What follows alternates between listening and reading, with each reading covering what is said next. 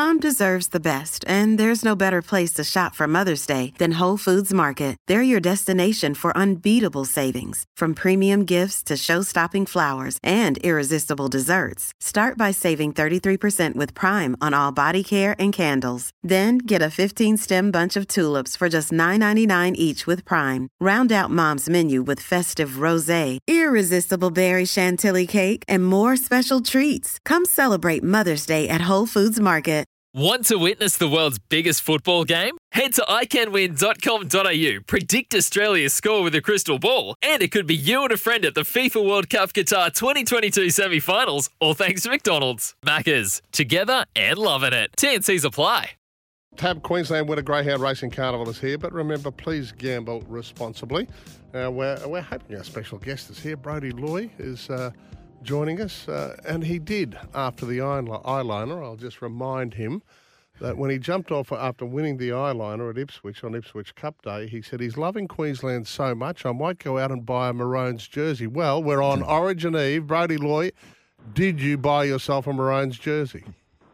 No, I haven't yet, mate. I copped a fair bit of stick for it, actually, so probably got to be a little bit careful of how I word things.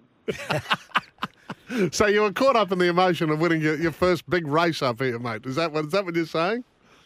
Yes, and obviously probably lucky I didn't go and buy one because it's got absolutely spanked, so I can say I'm still a New South Wales Welshman, I guess. You're just hanging in, mate. Mate, how have you found the winter up here, and is that a real attraction to southern jockeys in the future, do you think? I'm not sure. It's obviously what you feel content with. Like, I know a lot of boys are, obviously happy, like, going to provincials and country. Obviously, you can make a really good crack of it, and the money's so good in New South Wales as well. But, it was just probably a bit of a personal journey for myself. I wanted to ride Metropolitan and really try have a decent crack at Metropolitan level.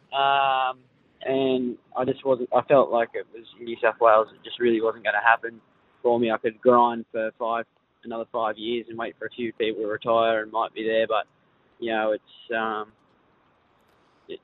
something where I thought, well, if I can come up here and try have a red hot crack and make it happen a bit quicker,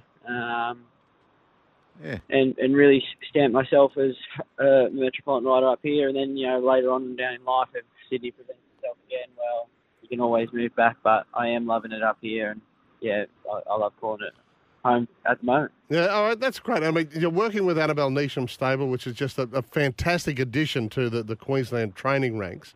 But you're also, like, deadly serious about it. I was reading a story. You're working with Ron Johnson, who's famed for his fitness and diet. He's a guru around here. He's worked with so many jockeys. Tell us what he's done for you, mate, because you're quite tall, aren't you, for a jockey? You're 5'9", 174 centimetres. Yeah, I am tall, but just more a bit stockier.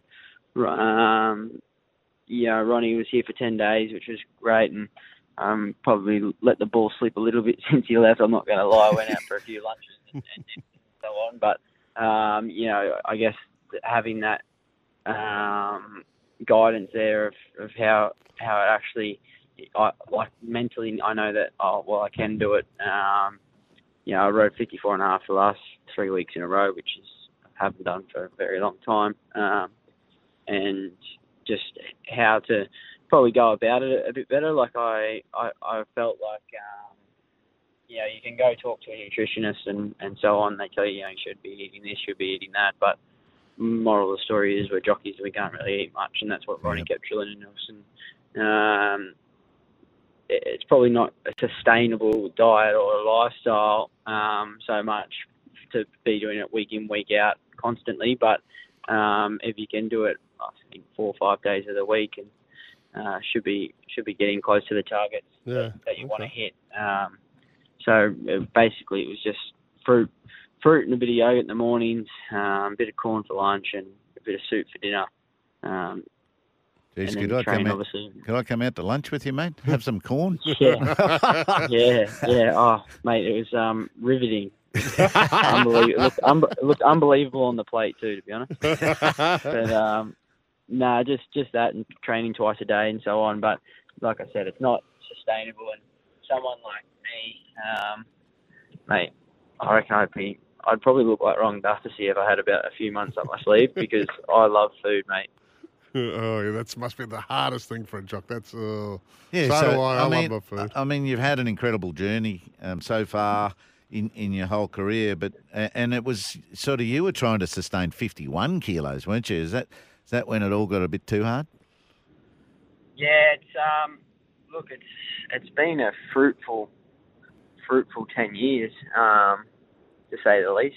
Yeah. We've had a lot of ups and a lot of downs and everything thrown in between. But at the end of the day, I wouldn't change it for the world. I mean, I feel like now it's made me appreciate a lot more of riding and how lucky I guess we are to make a good crack of it. And you know, I used to complain about working hard, but now I love it. I guess it's a maturity thing too. Like a lot of boys get thrown in and girls get thrown into it very, very young.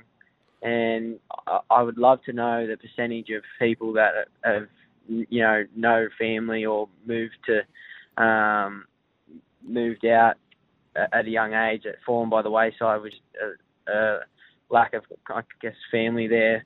But you know, it's just a maturity thing, like just being probably getting that little bit nurtured, I guess, until you're about 18 and understand it a bit more, and then can start riding. But where I was probably thrown in the deep end a little bit, only because I think my parents were worried that I would definitely get too heavy.